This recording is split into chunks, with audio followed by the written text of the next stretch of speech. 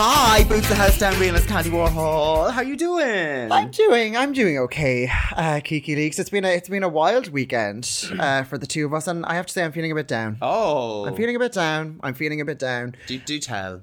You said something at the very start of when we first started season 3 that I feel it was a bit ominous.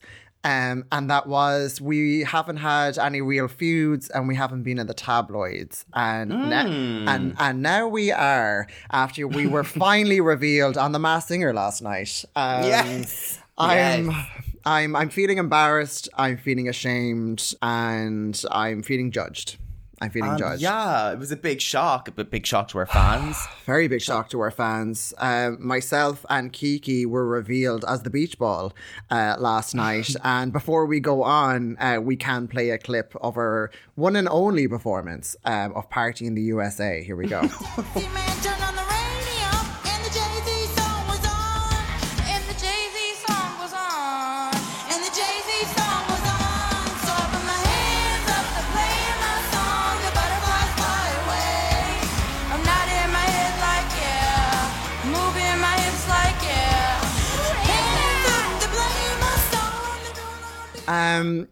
I don't know what to say, Kiki, to be honest.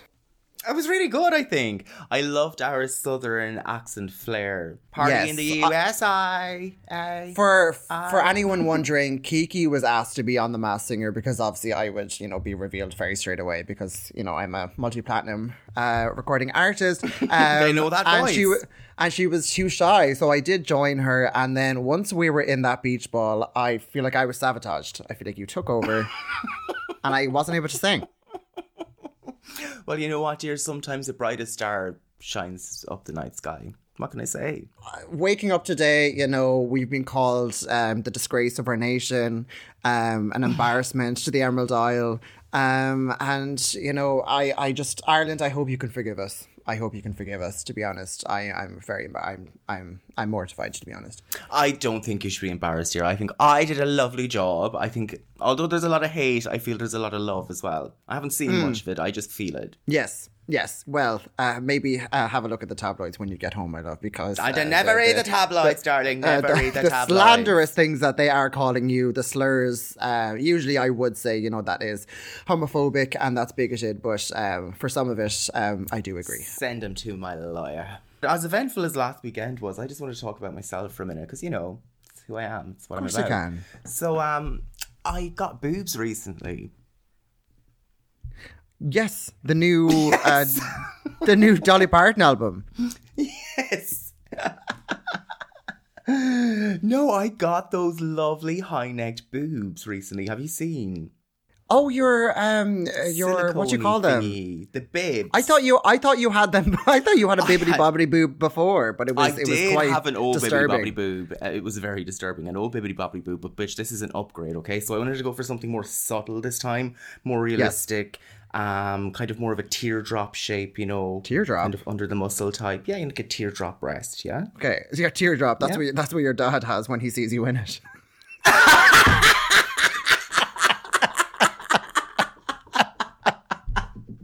That is the winning joke of all the podcasts. I love that.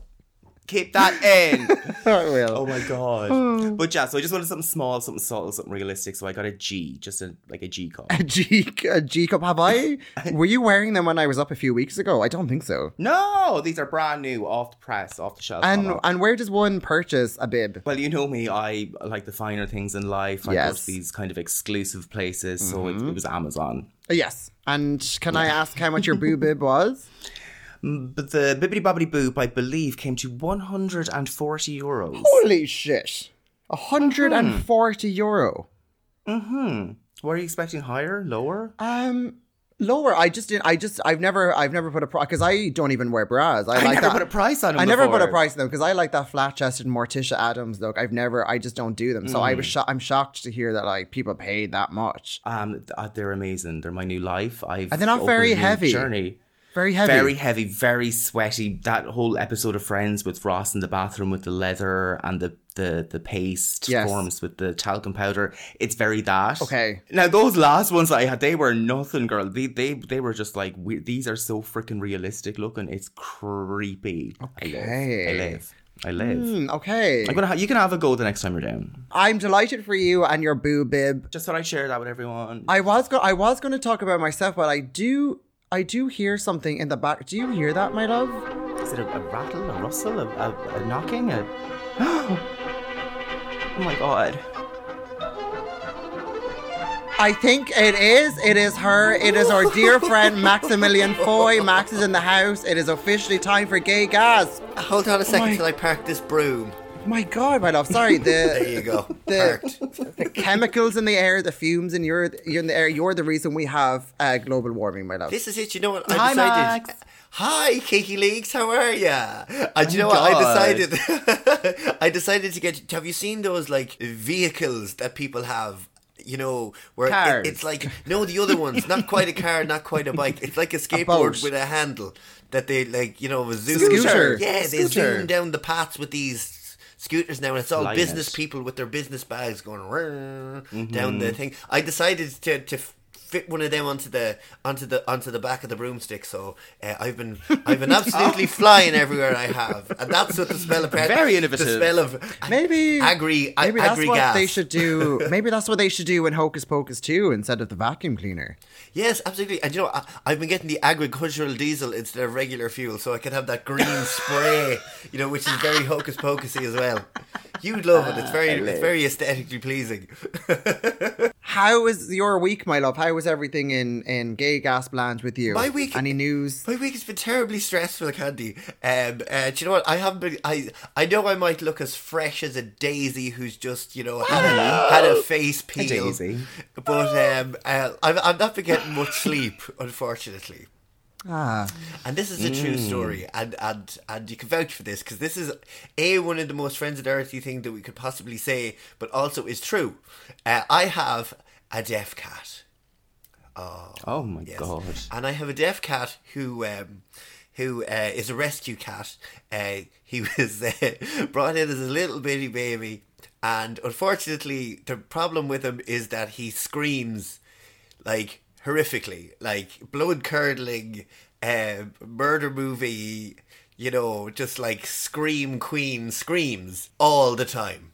But yeah, so my housemate has got away for a few days, and this poor cat has separation anxiety and has been screaming down the goddamn house here. So I've been doing everything I can to keep it you know, together, and to calm the poor little thing down. But I had a revelation with this fucking cat, and it's a revelation that fits in very, very well with the guest today. Okay. Reveal. So as you know, we have Jenna Leigh Green on the show this evening, right? And one of my favourite episodes of Sabrina was when Salem had a wish to get put in the body of Gordy. Remember that? Yes! And they tried to get the principal elected to the principal in the school. So basically, at the end of that, Salem gets put back into the body of the cat and gets an extra 50 years onto his sentence. Oh, yes. Okay? I reckon that we actually have Salem in this house, and the realisation that Salem is stuck in the body of the cat has just sunk in. And the horror is just causing this cat to scream at the top of his lungs, because he's just figured out another 50 years, like, stuck in the body of a cat. If we don't win a podcast award for this segue of all time. This was detailed. This is real problems that I'm having right now. So, Candy Warhol, so Kiki Leaky Weeky Sinclair, I wanted to ask you, what was your favourite episode of Sabrina the Teenage Witch? I think the first 3 seasons resonate the most with me, because I would have been so young when I was seeing them, you know, and I would have really watched them on repeat. One that really stands out to me, because it just had so many like iconic bits was the episode where she got addicted to pancakes. Oh, yeah. And my favorite scene in it, which really, as like a young 7-8-year-old who was getting bullied, I always questioned like, why was I obsessed with the likes of characters like Libby? But Sabrina is like eating pancakes out of a bin because she's so like excited and like so addicted to the pancakes. And Jenna Leigh Green, who plays Libby, walks in and looks at her and is like, ew. And then when she's walking away, she goes, ew. They say she keeps all her belongings in a shopping cart. That's like probably not PC now, but at the time I wet myself as a 7-year-old. I thought that was so funny, the way she delivered it. Also, when she has this weird dream sequence and they sing this song, like the cake's on the griddle, and Miss Quick is singing. Miss Quick is one of my favorite characters in Sabrina as well. She's so cute. So good. Apart from that, there was also an episode where Sabrina opens a can of worms and it turns into a soap opera. I vaguely remember that. I vaguely remember the soap opera episode. Yeah. See, I watched all of Sabrina during lockdown again, so it's kind of like fresh in my mind. I need to go back. I say it's so good and so watchable. It's so good, so watchable. Yeah, she opens a can of worms because her life isn't that exciting. And then suddenly it's like a soap opera that's like spiraling out of control. I always liked that one, like those ones where like the characters like, I don't know, went into dream sequences or like got to little draggy parts of it. So I just, sticking to Sabrina, I have a bit of a weird one. Like, loved the TV show and stuff growing up, but I was absolutely obsessed with the books. Did you guys ever read the books? I would have bought like 2 or 3 of the books. I think I remember I bought more Buffy books. Oh, bitch, I had all the books. All of the books. I couldn't tell you where they are now, but I'd love to read them out. It would be so cute to see. But yeah, I was obsessed with them. I used to collect them. They were so good. And I remember the movie they did as well, like Sabrina Goes to Rome. Yeah, they actually did. I remember on Nickelodeon they showed like, so Sabrina was like a movie first.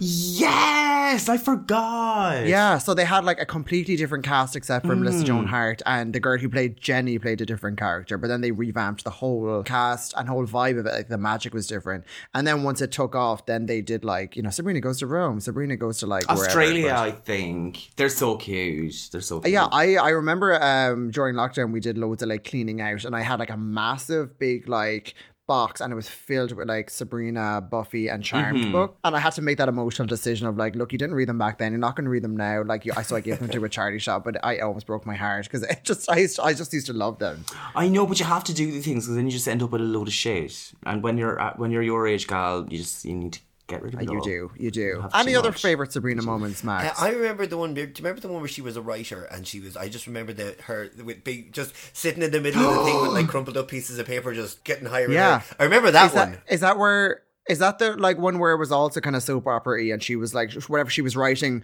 was turning into but I can't. I really have to watch good. these again because they're just little fragments in my brain. Yeah, because wasn't there like an evil and there was two and of Valerie everyone. was like in a black like leather PVC cat suit. Obsessed. That was such a good one. Up after the break, we are talking to Jenna Leigh Green, incredible actress from Sabrina the Teenage Witch, Wicked, and many other things. She's doing a lot at the moment. I'm excited to talk to her. Busy gal. But first, Maximilian, I will talk to you after the interview. Please go get my lunch.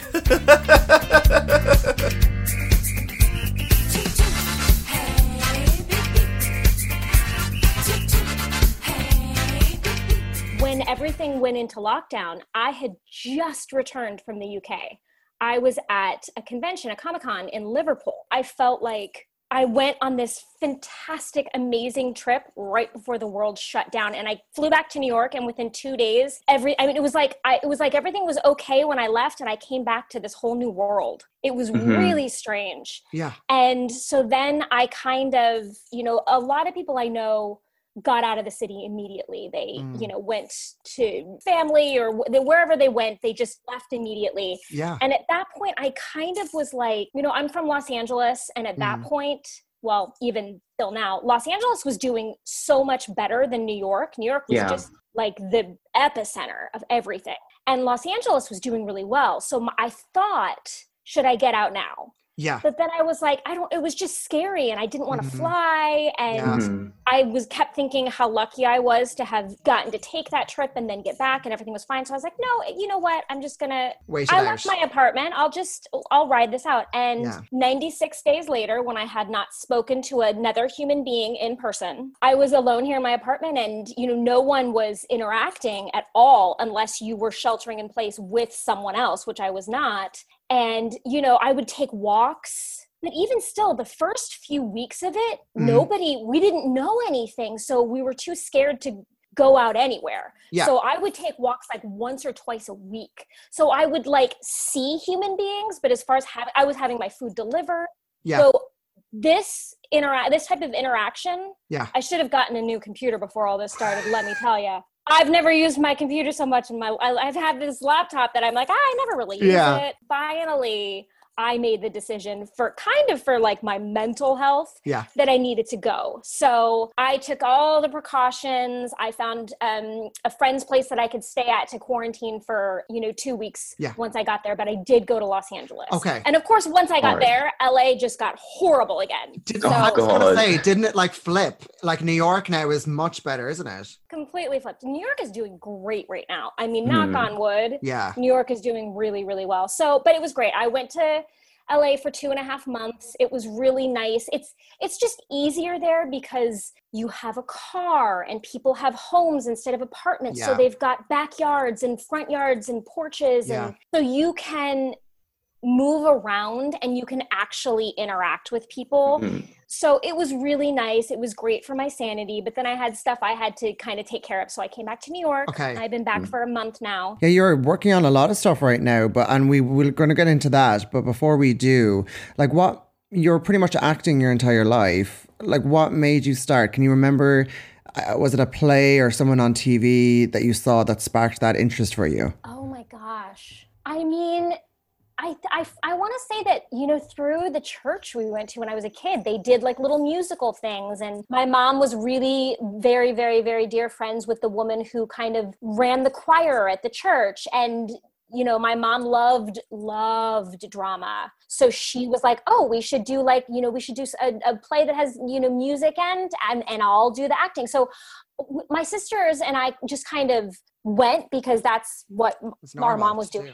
Yeah. But I think I really took a liking to it. And then someone showed my mother an article in the local paper about this summer program for kids that was this theater and you put on a production at the end of the summer. So my mom asked my sister and I if we were interested in it, and we both were. And then that was it. Okay. And then I started doing everything in school. But yes, living in Southern California, there's so much theater, and like a lot of it is community theater, but it's really good community theater. Yeah. So I just immediately started doing everything, every play I could do in school. If any of the local theaters around, if it worked out time-wise and my mom could give me rides, sometimes I wasn't even in the shows. I'd ask him if I could like work backstage or I just wanted to be around it. But that's a great sign that you were really immersed in it. Yeah, it really brought me out of my shell. And I found this place where, not to say that I didn't like myself, but I didn't have to be myself. I could be all these different people. And then it just grew from there, living so close. I still lived in the suburbs, but living so close to Hollywood, people come and they see things. And I was doing, what was the show? I want to say I was playing Little Red in Into the Woods. And there was a manager that was in the house and came and saw the show and kind of chatted with me afterwards, and my mom, and was like, is this something that she'd be interested? Would you want to try it professionally? And so we were like, well, that's amazing. But yeah, so it just kind of went from there. So what's funny is that I was always just a musical theater nerd who fell into television. Yeah, because the first time I saw you, and I probably should not have been watching at the age of 6, but I remember watching Death of a Cheerleader, and you were in that.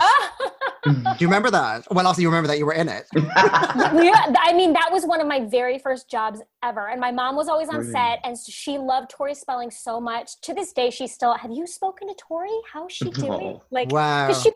She was really lovely and nice. But I had a great time. And of course, I was that girl, which still I still kind of try and hold on to these things, but like, I made friends with the whole crew on that show because I was so new to the whole thing that I didn't know that, you know, when you're in your trailer and you're changing wardrobe from, you know, one scene to the next, you don't have to put it all back on the hanger and walk it back to the wardrobe trailer and give it back to them. Yeah. I didn't know I could just like, you know, leave it and they'll come and change things out. So I would just like knock on their door and bring my clothes back and they're like, oh, you precious thing.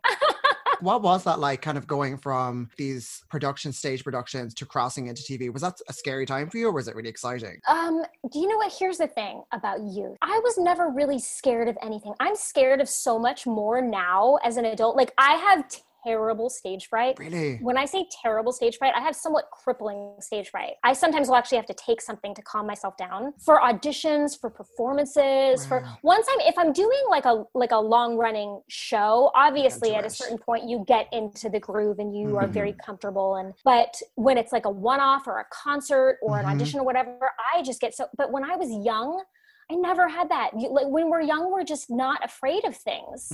I thought it was so fun. I never understood, even the audition process for things used to be so much more in depth than it is now. I mean, I remember for Sabrina, for instance, I must have had 6 or 7 auditions for that show at least. Like, it was just like I went and auditioned and then I had a call back and then they called me back the next week and then they called me back again and they're like, well, we're still deciding, we're on the fence, but we're going to have her come back in again. And then on the day that you do what's called the test, you have to test for it. Yeah. That's a whole process as well. I didn't know any of this. It's, you go in earlier in the day and you have to do, and then they still may make a cut and then you come back again later. But I was so, I guess, naive to like how everything worked and how difficult it really all was, that I was always like, okay. Yeah. You know, now I'd be like, oh God, I got to do it again. But crazy flip side of it is nothing works like that anymore. Like, now, even if you do go into an office, they're still taping you. And then generally the people that they like from the, you know, however many people they saw over the course of a few days, then they send those tapes to the director and producers. And then most of the time they'll cast straight from that. You don't even have to go back. Wow. So it's just a different process. What was like that back then? I mean, 8 auditions sounds mental, but after 8 auditions, what was it like then getting on Sabrina after so long of auditioning? Gosh, it's so hard to like really remember. You know, a funny story about that audition, the girl that, because it kept getting, you know, narrowed down and narrowed down and narrowed down. And finally the last day I was there in the morning, like I said, sometimes you'll go in the morning of your test day and there'll be however many people. And then you might come back later, you know, a few hours later for the final test and it's changed. Well, in the morning there was 3 of us. Oh my God. And then when I came back later in the day, it was just one other girl. And of course, we'd become somewhat friendly because you know, over the course of, you know, 3 or 4 weeks, we kept seeing each other at the auditions. And I remember, actually, she reminded me that we'd had this conversation where I guess I said to her, gosh, this is so weird. I'm not used to girls being friendly. Because a lot of times at auditions, you'll notice that the people around you just kind of are competitive, you know, and it's so funny because I've always tried to keep the mind frame of none of these people are my competition. My only competition is myself, because what they have to offer is completely different than what I have to offer, even if we look exactly the same. Yeah. So I always try and remind myself that, but that's not something that, you know, everybody does. No. A lot of people do kind of stare people down and try and, you know, size them up. And it was just so refreshing. Here's this sweet girl. To this day, she is a dear friend. No way. Wow. So isn't that incredible? Yeah. And they ended up bringing her on the show in a handful of episodes. Who was she? I wonder, did we know her? She played a friend of mine. She played a friend of Libby's in a handful of episodes, I think in the first season. Her name's Nicole Bilderback. She was also in Clueless. She was Summer in Clueless, and she was in Bring It On. She was Whoa, Whoa, Whoa, Whitney. Wow. She's a dear friend of mine. Is that crazy? I think that's amazing. And that's how we met, testing against each other. Yeah. So I think I was just excited to go to work, and I was excited I had to move because where I was living was, you know, too far away. So I moved, you know, got my first apartment in the city. Wow. I shared with Allison Hannigan. No, you did not. She was my first roommate in the city. because we were in acting class together, and she had bought this house because, of course, she'd been, acting professionally since she was really, really little. And so she was like, I need a roommate. Oh my God. That is like gay heaven. The two of you in a bar. It's like gay guys freaking out. Right. So, it was just a really exciting point of time for me, but also I think that I never, even though I was so young, and you think there's a lot of stories about young Hollywood and this and that. I was always so focused. I think that it took me a long time to relax as an adult,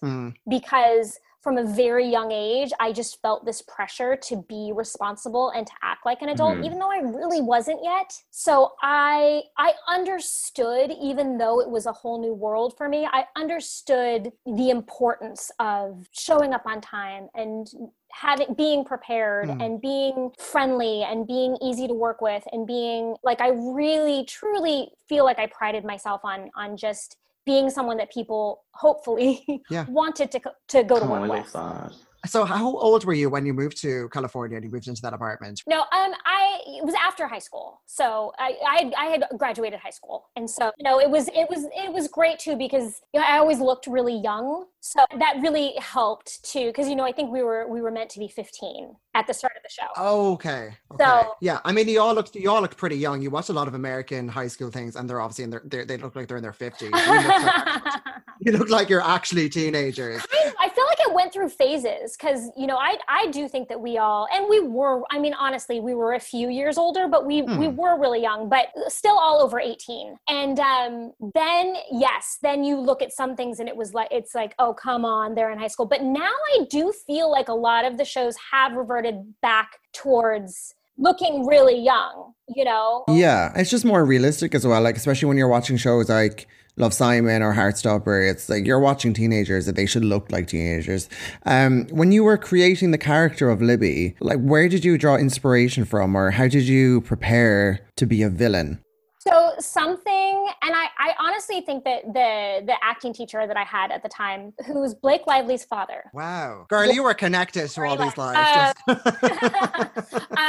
We worked on the audition scenes, and something that we had come up with was, what if, because a lot of this dialogue, a lot of the things that she said were really mean, and we were trying, it's so hard to differentiate yourself. It's so hard to stand out from, let's be real here, everyone who auditions for something is not going to be good, but a lot of people are. There's just so much talent. There's a lot of talented people in Hollywood, in New York, so what can you're always trying to figure out what you can do to just make it different, make it stand out in some way. And the term that we came up with was say it with a smile, because there's such a difference if you're like, you're such a freak, as opposed to you're such a freak.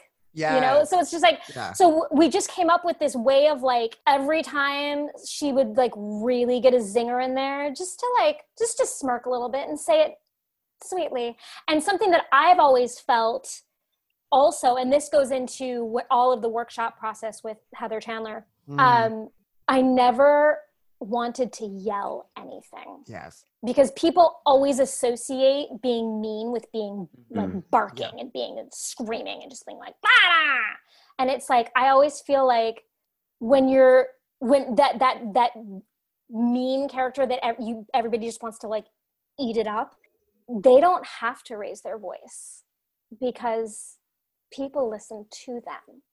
So you can just demand their attention. Yes. Even if you're about to say something absolutely horrible. Wow. Do you know what I mean? Yes. So, and again, this is definitely something that I've tried to like cultivate over years. At the time, it was as simple as, what if you just said those lines with a smile? Oh, okay, I'll try that. And Nell Scovell, who was the creator of the original creator of Sabrina, she has told me numerous times, she's like, that you got the job because of that. She's like, you just came in there and you just said everything with a smile. Wow. And we just were like, oh, amazing. So yeah, so that's, and I truly think to this day, a lot of when you think back on like really kind of iconic mean girl performances, I'm not putting myself in that category. I'm just talking about what I've seen before. Those people that I relate to. Even like Miranda Priestley, like, not that she said things with a smile, but she was so small and precise with what she said, and you were so much more terrified of her voice like this than you would be if she was yelling at you, you know?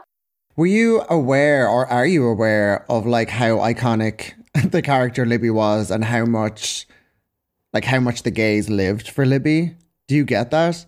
I mean, in little factions, yes, but I don't think that I've ever known that it was like I don't know. I mean, I guess, you know, so my dreams were made because I had done very early on into quarantine. The cast, a strong majority of the cast of Sabrina, we all kind of did a group Zoom for charity. And one of the things I had said on it was that my dream was for somebody to make a meme of Libby, you know, saying ew. And then, of course, everyone's new rightful obsession, Schitt's Creek. Yes. Because Alexis is always saying, ew, David, ew, David. And I was like, I just want somebody to do a side by side. And my dreams were answered because, of course, within days, I got all of these people. Amazing. I'm like, that's my dream. I'm like, that's my line. So good. I feel like Libby owns you. Like that's so good. Did you... it's funny when you were talking about the Comic-Con, I remember being in London at the time and seeing that and being like, we should go, but that's definitely going to be cancelled. So I remember being surprised that went ahead because of the quarantine. I can't even believe that it wasn't cancelled now. At the time, again, of course, we didn't know the extent of everything. And it was the very first week of March. So it was like, now looking back on it, A, I can't believe it wasn't canceled, but B, I am so thankful that it wasn't and that we stayed safe. But I had such a good time. It was my first time ever attending any sort of Comic-Con or anything like that. And if people were interested in I didn't even know that I would be someone that people were interested in. But if that is truly the case, I had so much fun and I would do it again in a heartbeat. Yes. and people came dressed as you. Yeah. It was so I mean, cool. let's be real here. People were crazy freaking out over Melissa and over Beth Broderick. But, you know, about 80% of 75% of those people freaking out over them were also freaking out that I was there too. It was really nice. Even when you like think about like how big it was, like I know it was on ABC there, but over here it was on Nickelodeon. And like just at that time, it was like the thing to watch. And in America, I'm sure it was pulling in the years that you were in, like 12 million like viewers. Like you couldn't buy that now. You know, it was just like a different time. Nothing's the same. Things aren't the same now. They truly aren't. And also what's not the same now is, you know, how much syndication shows go into, like the repeats and the buying by different networks, because there is just so much more content now that so many of the networks can just put on a new show. They don't have to keep repeating the same shows. So I feel very lucky that it's crazy to me that the show still airs all over the place. And I still get messages and, you know, very sweet comments from people all the time being like, I'm rewatching it, or I'm showing my 5-year-old daughter is watching the show with me now. And like, it's crazy to me. I feel like your fashion, that was another thing when I was watching it back. Like, I just love 90s fashion, but that show in particular. Some of them were so ridiculous. But so much fun. Like, were you aware at the time? Like, was it ridiculous at the time, or was that just the height of the 90s at the time? I mean, listen, I went from a place of like, you know, I grew up in the, I feel like I grew up in such a loving, great home, but finances were not the strong point. We didn't have a lot of funds. And so I never shopped. I never had like the coolest clothes, or, you know, you were always, whatever it is you're coveting. I generally did not have those things. Yeah. So to show up every week on set and then be like, okay, you have a wardrobe fitting now. And then to go and try on all these beautiful clothes that they then pinned and tucked and had altered to fit me perfectly. So not only was I wearing, you know, super cool to this, you know, young girl, like, oh my God, I can't believe I'm wearing this outfit. But then it's also been tailored to fit me like a glove. Like, I was in heaven. It was so fun. So fun. And we were, you know what we were talking about earlier as well, with like, again, the height of the 90s and kind of the early 2000s. I feel like that's going to be the last time there was like this, you know, the way, because with social media now, I would imagine that if there's a show a young actress is probably given a publicist, they take care of her Instagram. Whereas at that time, it just felt like that was the height of like Britney and like NSYNC and like you were on the cover of magazines. I We remember didn't having have like social media. Mm, There No. wasn't any. that's it. so like what was it like? I suppose you couldn't have compared it because you didn't know what was coming, but did you feel at the time that you were in this like massive, you know, thing, this massive like time of the 90s teen stars? Or I don't think that I think that, first of all, being so young and it being like my first, you know, big job, I think Melissa obviously understood a bit more. She'd already done Clarissa. So she understood a bit more of what publicity was like and what, you know, walking through a mall was like, or an amusement park or something like that. I didn't really understand it. And the first season, you know, we I want to say that we started filming in like June or July, I think, is when we started filming the show. And then the first episode aired in September. So we still had so the first episode aired in September and we continued filming through April or May. wow. So we were so busy all the time. We never even watched the show on Friday nights the first season because we were always working. Friday night was our long day because even though so many people think that we taped it like a sitcom, we didn't. We Monday, Tuesday was kind of like a sitcom schedule. We'd come in the mornings on Monday for the table read, and then they'd take a lunch break while they discussed notes and did rewrites. And then we'd start blocking on the sound stage. But Wednesday, Thursday, Friday were full film days. We shot 12 to 16 hours all 3 days. And I obviously, depending on how much of the episode I was in or not in, sometimes I had a really easy week. Sometimes I was there all the time. But Fridays, because we you know, in shooting, you have something called a turnaround, meaning there's under the contracts, there's a certain amount of time that they have to give you between when you're released the night before and when you come back the next day.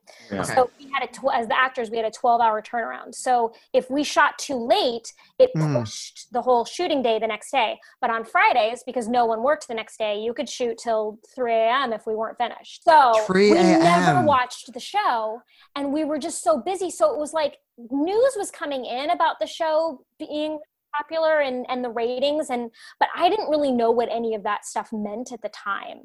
And it wasn't until we were kind of finishing the first season, and I remember Melissa and I went to an NSYNC concert. Oh my God. And Britney was opening for them, and they had both been on the show the first season. And so they had invited us to the show. It was really great. Melissa, I think it was just Melissa and I don't think Nate was there, but maybe he was. I can't remember for sure. But I know Melissa and I were there, and we were going to get to go backstage afterwards. It was so exciting. And, you know, because of course in my mind, I'm like, I mean, I know I met them on the set, but they won't remember me. And, you know, I didn't know, you know, to me, they were like so famous. And we got there and we went to our seats, and it was still a strong, you know, 20 minutes or so before the concert started. And people like mobbed us, and they had to take us out until it started and then bring us back in. And it was the first time that I had any clue, because I just hadn't been anywhere. Yeah. Was that terrifying? It was so weird and surreal, and I was like, oh my gosh, what's happening? Because I hadn't experienced anything like that yet. And then it started to be little things, like if I would go into the mall or something like that, like people would just follow me around. That doesn't happen anymore. I still get that, like, oh, wait, you're usually now when people recognize me, people love to play this game where they want me to tell them how they know me. And I hate that game with such a passion. When someone is like, no, I know you. You were on a show, right? You were on a show. And it gets to a point where, like, I'm an actor and I can totally see bad acting. Yeah. Mm-hmm. Yeah. Like, and so it gets to the point where I'm like, I know that you know how you know me. Yeah, like just stop playing dumb. You want me to tell you to make you feel better. I'm not gonna do it. Yeah, I'm not gonna do it. I'm like, yeah, oh yeah, I know I'm an actor, but I'm like, I'm not gonna give it to you. Yeah, you know, like it's always so weird to me when people are like, tell me how I know you. I'm like, I don't know. In the 90s though, like, was it always like acceptable levels of fandom, or did it ever get like freaky or out of hand?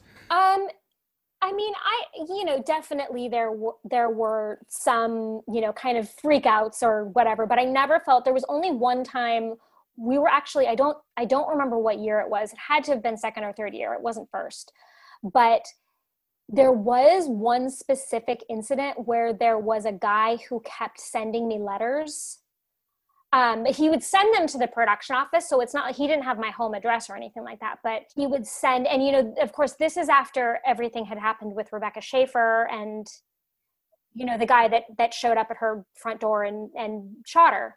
So obviously caution was, still people were on. So this guy would send letters, and he would send every other day they would get all these letters, and it was kind of crazy. He would write me 5-page letters, and he would be like, "You're my only friend in the world," and and he would draw pictures of me, but I always kind of looked like Richard Ramirez, the Night Stalker, in these pictures, so that was not his talent. But the letters started to get a bit creepier and creepier, and then he started, so at a certain point, and they were great about it. The production office started kind of intercepting these letters before and checking them out before I got to them. And then he started writing things about I think I'm going to come to Paramount Studios so we can hang out. And so then there was a short period of time where they'd put an extra security guard just because this guy kept writing these letters saying he wanted to come visit me. And he knew where we filmed.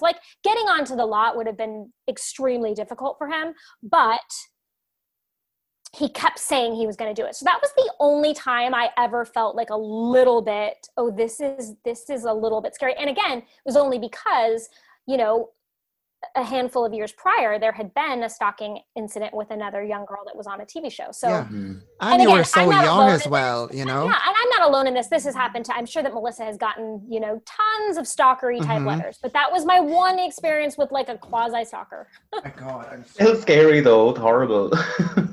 Jeez, imagine if I was like, Jenna, that was me.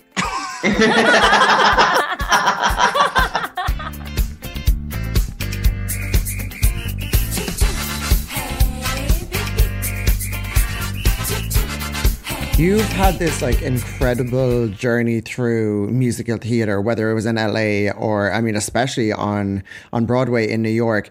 When you left Sabrina and you went into Bear, which is amazing, critically acclaimed musical, was that a natural transition to go? Were you okay, I want to go from TV back to theater? Or how did that happen? How was that transition for you? So, Bear came about so randomly in Los Angeles. I had been done, with Sabrina for a couple of years, and I had been going with some friends to this, West Hollywood super gay karaoke that a guy that we knew, he was the host of it.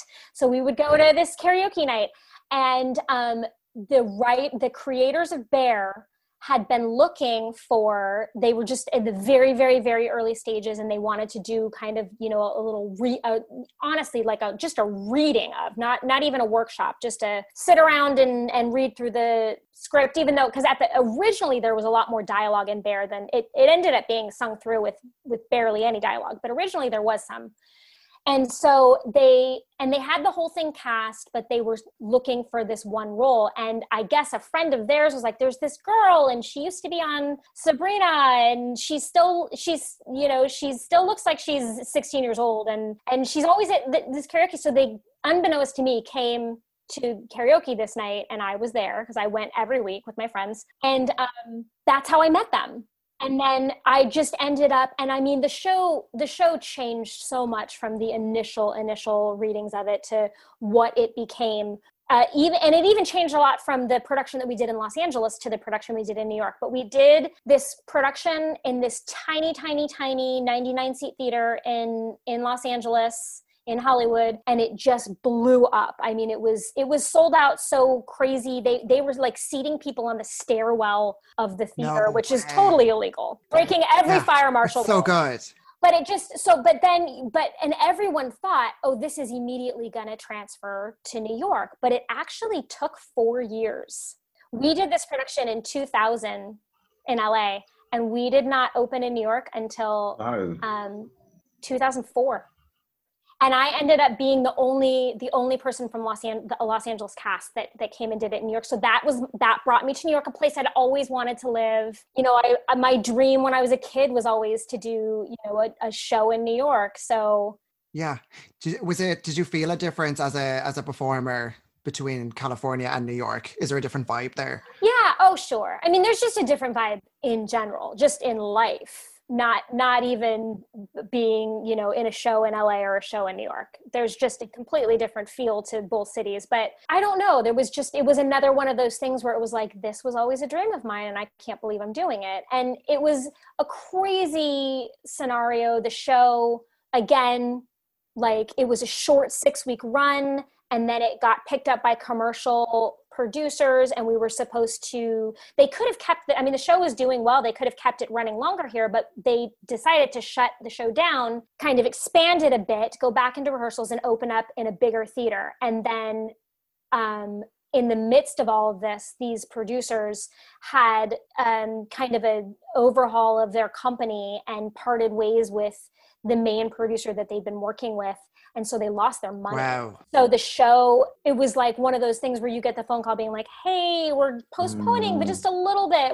Everything's still good. And then you're wondering and then you're not really hearing anything. And then you're starting to hear little rumors. And then all of a sudden that dreaded, like, Monday morning is your first rehearsal. And on the Friday night, you get the call from your agent being like, hey, the show's done. So it was devastating. I'd say so. It was really, really devastating. And I'll never forget, not that the shows were the same, but it, like, the next season, I think it was the next season, or maybe 2 years later, was when Spring Awakening hit. And I'll never forget Michael Arden and I sitting in the front row watching Spring Awakening and being so blown away by the show, but also looking at each other feeling like this was supposed to be us. Oh my gosh. So it was really hard. But on the flip side of that, because I had done Bear, Stephen Aremus, who's the original orchestrator and music director of Wicked, and I think possibly Stephen Schwartz, but I'm not 100% sure on that, they saw Bear.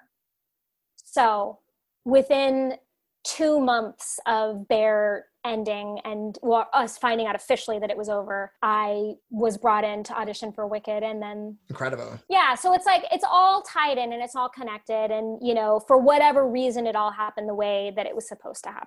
Yeah. And now you've done so much theater in New York, which is incredible. Is there any role that you were like, I want this, I would like to be in this production? I mean, honestly, this is so cliche, and we're not talking about something new, but my favorite show of all time, and going back to the very first question you asked me about, like, what was the first thing you saw that you were like, I remember seeing a touring production of Les Mis when I was a kid, and I was like, this is all I have ever wanted to do. And sadly, I came very, very, very close to getting to play Eponine on tour years ago, and I ended up not getting it. And then in the most recent revival that they did in New York, I had some great auditions for Fantine, and that didn't end up working either. So I still have yet to do, and obviously, sadly, I've aged out of Eponine, but I feel like I still could do Fantine. Yeah. I'm still just dying to do that show. It's my favorite show, and I feel like that's a notch that I still have yet to cross off. I don't even care where. I'd go any regional production doing Les Mis when everything hits back up, especially in the UK. Bring me out there. I would love that. I want to be your Fantine. Yes. Advertise it however you want. I'm just putting it out there. One role actually that I've just seen you do, I sing on YouTube, which I thought was incredible, was There Are Worse Things I Could Do. I think you'd be amazing as Rizzo in Grease. Not to typecast you as a mean girl again. No.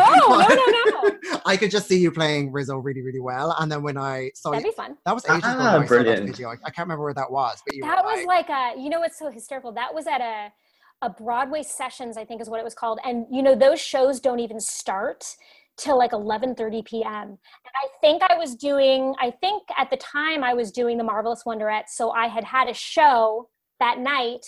And then, you know, and of course, by the time 11:30 rolls around, you know, Wonderettes is a 1-act show. So we started at 8:15. We were done at, you know, honestly, we were done at 9:30. So I probably had 3 glasses of wine by that point. Right. The Broadway Sessions is such a, you know, you're sitting in a basement bar and everybody, it is what it is, whatever. So I think the theme of that show was going back to your teenage years and things that you had done or wanted to do. And I think I sang I Know Things Now from Into the Woods. And then I also did There Were Things I Could Do. And I told the story about how when I wanted that same teenage summer theater group that I was the first thing that I really, my foray into theater, which I continued to do through high school every summer. They did Grease. And it was the first time they ever did a musical. This was like a theater thing. So we did straight plays and we did acting intensive and workshops and all of this stuff. And it was the first time they were doing a musical. And it was my last year. And I was so excited about it. I was like, they're doing Grease. This is amazing. And mind you, this is before Sabrina. This is before anything. I'd never played a mean girl before. I was always just like this sweet, I'm dark haired, but like I always played the sweet, like innocent girl. Yeah. And they had the auditions and I was so excited. And, the world that we still do live in, typecasting is a real thing. And they were, I'm not trying to be like, I'm the best, but we were talking about a small town and the local teenage talent pool. I think it is an okay assumption to say that I was the best female singer that auditioned for the show. But this girl was so beautiful and so blonde and so sweet and the perfect Sandy Dombrowski. And then I don't think anyone at that point could see me as like the mean, hard, toughened girl. So I didn't get Rizzo either. I didn't get cast. No way. They always had this. They had this like they did a musical and then they did this like the Also show, which was like like a 3-person women girl. Three girl play that was like an original. And I was devastated. Oh my God. I was devastated. Fuming, as we would say here. So I told this ridiculous story about like nobody would ever cast me as a mean girl. So I didn't get Rizzo and Grease and I'm singing it now. So I love it. Obsessed. Speaking of other like iconic roles or iconic like on-scene moments for you, I saw on Instagram you posted about working with Kate Bosworth and that like crazy moment that you had together. Could you share that? Oh, well, I mean, that's like a very crazy story, but this is real life. This was a very low budget film. And sometimes in those instances, things happen that are beyond people's control. And sometimes things fall through the cracks and you just don't know. But basically, I play the lawyer for the lead character in the film. It's just 2 scenes, but it's like monologues, like just talking, and kind of lawyer talk. So it's not easy. That's hard. Lawyer talk, doctor talk. Those are the hardest. So I fly to, we shot it in Oklahoma City. And there I'm settled. I show up the next day on set and they give me, the one-off, you get a short thing that has all the scenes for the day and it has all the dialogue and the order for the day. And I'm like, have been there for probably an hour at this point because they sometimes bring you in far earlier than you need to be because they don't know. I just pick it up and all of a sudden I just randomly start flipping through it and I discover that the scene I am filming on that day has been completely rewritten. No. Oh my God. And somehow whatever channels it had to go through for me to get the email with the new, and sometimes this happens all the time. And usually the night before it's very common to get an email being like, hey, we did a rewrite for tomorrow. Here's the stuff. But I'm on set and I started to freak out because this was not a small rewrite. This was a somewhat major rewrite of like a 3-page scene. Jesus Christ. So that's what happened that day. And Kate Bosworth must be literally an angel sent from heaven because she saw me. One of the producers on the film was a friend of mine and he was good friends with her. So they were together at lunch and they kind of saw me huddled in a corner and they were like, what's going on? I'm like, they rewrote the whole scene and I'm freaking out because, especially on a low budget project, time is of the essence. You don't have time to spare. Like you just need to like be on it and know your shit and just get it done. Yeah. No, it's a drag queen podcast. You can say okay. you gotta know your shit. Yeah. So and Kate was like, all right, let's go. She's like, I've got 3 lines today. Let's go. And she followed me to like hair and makeup while they're sitting there, you know, beating my face, she's running lines with me. Then we get on set, and in the scene that we were shooting, she's in it, but she doesn't actually say anything. She just kind of runs in at the end. So she's like, I got nothing but time. So and then there was a point when we were filming where I was like, my brain was getting so jumbled, and I just kept forgetting. And because I would never have the balls to do it, but she was like, you know what, you guys? She's like, she needs 10. She like stopped everything outside. She's like, drink some water. She's like, let's run it again. Let's run it 3 times. What a sweetheart. So it was just really, really wonderful thing. She is an angel. But so Wild Indian, they're still finishing up some reshoots on that. So great. I don't know what's up with that.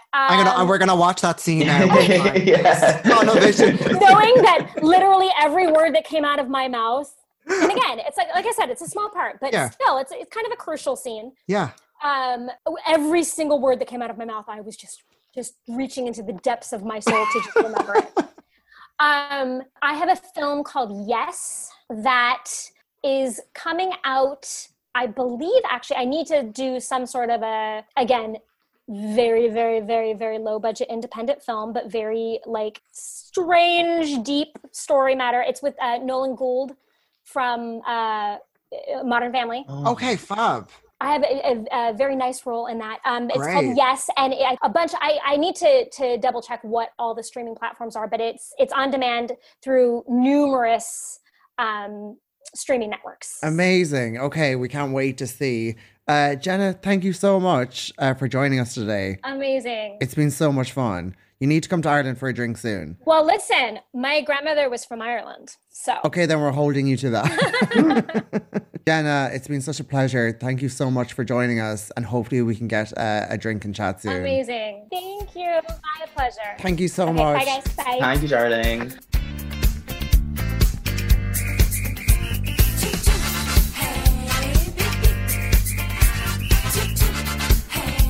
She was so lovely. Lovely gal. Yes, absolutely. Lovely gal. You wouldn't think after seeing her being so, so mean. so mean for all those years that she was utterly pleasant. Pleasant is the word. And she's done so much. And she, if you're following her Instagram, because we did that interview a couple of months back, and by a couple I mean last summer. I've just been very lazy. We're banking them up, girls.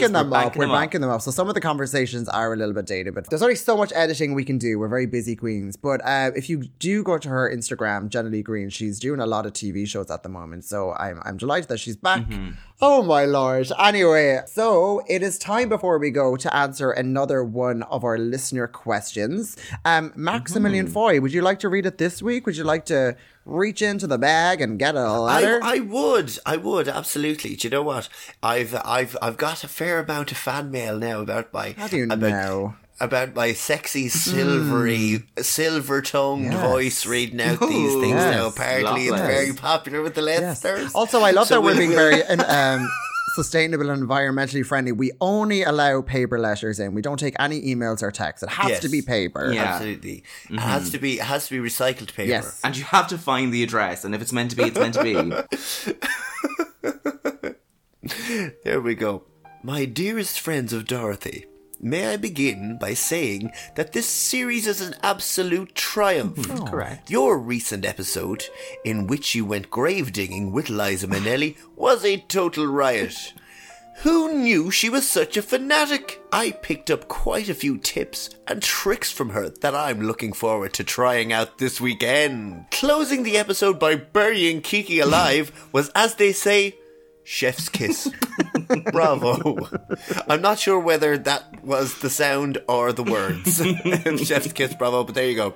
I'm writing to you from County Roscommon, famously known as the homes of Hollywood icons Maureen O'Sullivan and Chris O'Dowd, while also being the only county in Ireland to vote no during the gay marriage referendum. That's true. This, my dear queens, leads me to my question. I have been dating another man, William, for the last 6 months, and we are both utterly in love. Will I say that bit again? Utterly. We are both utterly in love. Usually this news would be something to celebrate, but I'm afraid I have a number of issues that have led to us dating in secret. My father is the mayor of Roscommon and is extremely against both gay marriage and dancing. This had led my siblings and I to lead a very inactive dating life, as my father had banned both local dances and any gay gatherings. I have been sneaking out to meet William every night at our local abbey, which is where I first met him during a midnight stroll many months ago. At this point, I feel like I should also tell you that my boyfriend is a ghost.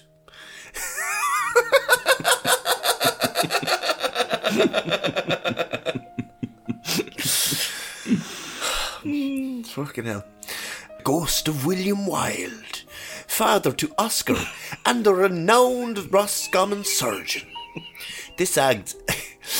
fuck's sake.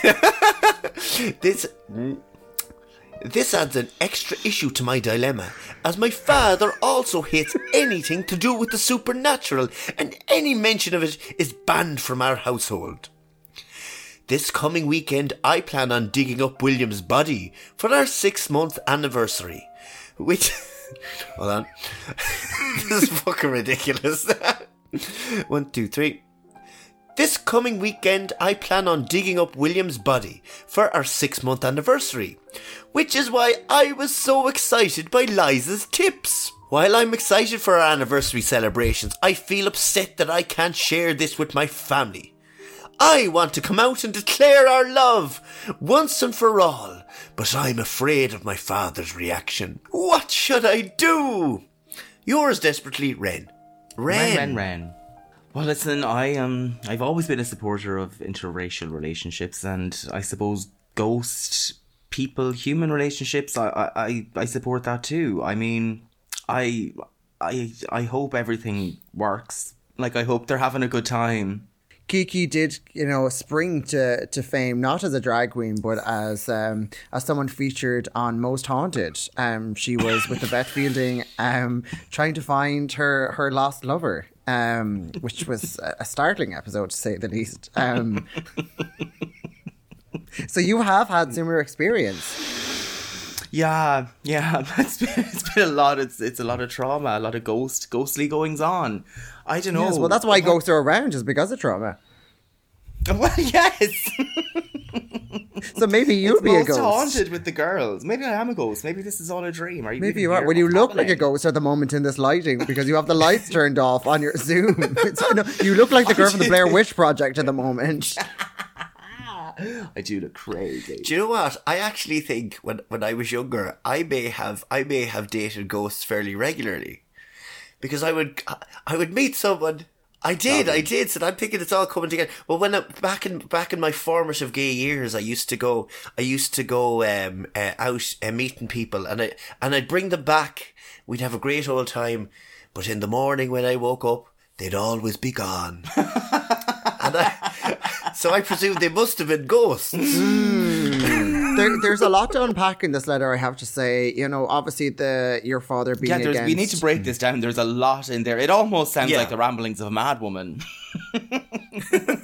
Almost. Poor Ren's father, the mayor of Roscommon, he's against gays, he's against dancing, and he's against supernatural things. So the fact that Ren is dating a gay ghost and probably dancing under the moonlight in an abbey is really just a huge act of rebellion. I will say, I am delighted to hear that he liked our episode with Liza Minnelli, because I knew you had a lot of reservations about going grave digging with Liza Minnelli, but I knew that the listeners would appreciate that. That was one of our campest episodes yet. I think the whole thing is just... I'm just going to say, I think the whole thing is...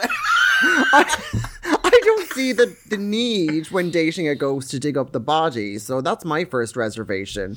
But don't you need to do something with the bones? The bones of the ghost? Well, maybe it's not a poltergeist then. It's more of like an apparition. Kiki, your first reaction was, I hope everything works. And I suppose the only way to find out if everything works would be to dig up the body.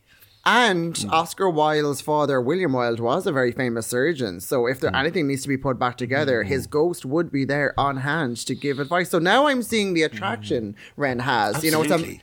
It's a triple threat she's dating. The whole thing sounds a little like the Witches meets like Dirty Dancing or Flash Dance. Footloose, I think. Which one is the Footloose, one I where think. Dancing's band. Footloose. Footloose and Fancy Free. Yes, and my funnily God. enough, the main character played by Kevin Bacon in Footloose was also named Ren. So I am seeing a weird connection here that I've only picked up on now.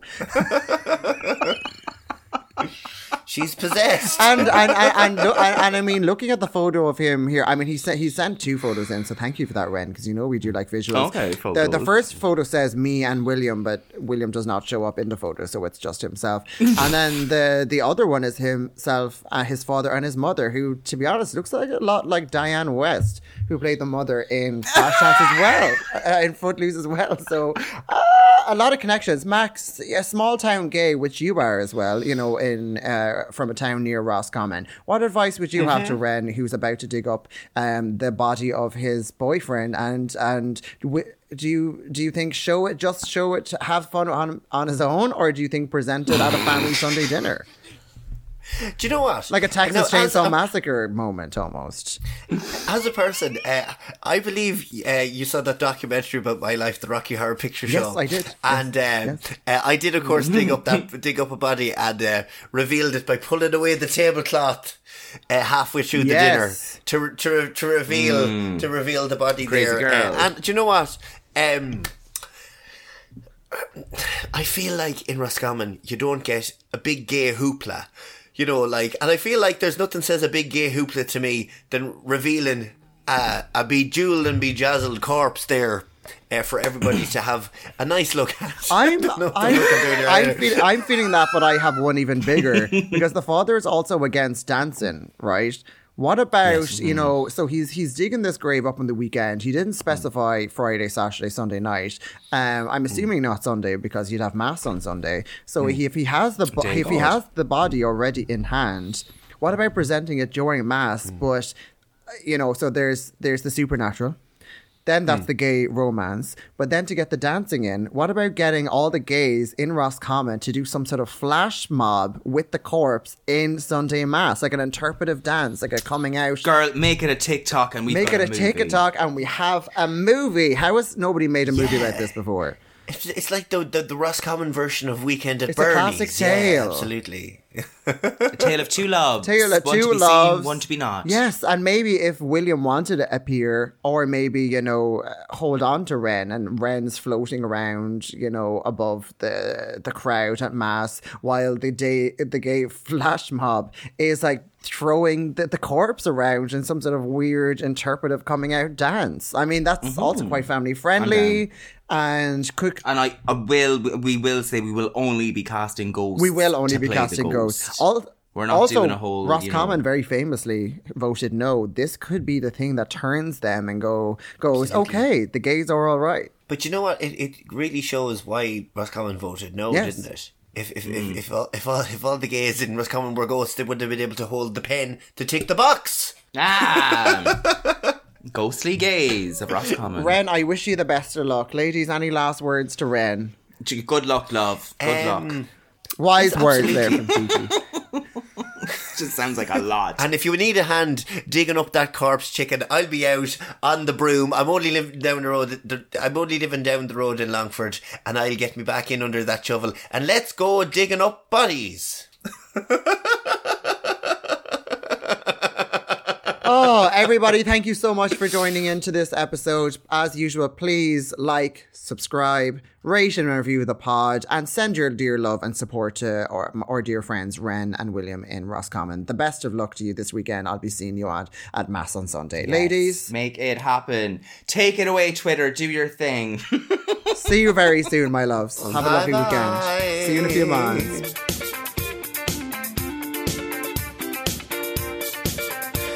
We've been the friends of Dorothy, Candy, Max, and Kiki. See you next week. So share us, follow us, tell us that you love us. Bye. Dorothy.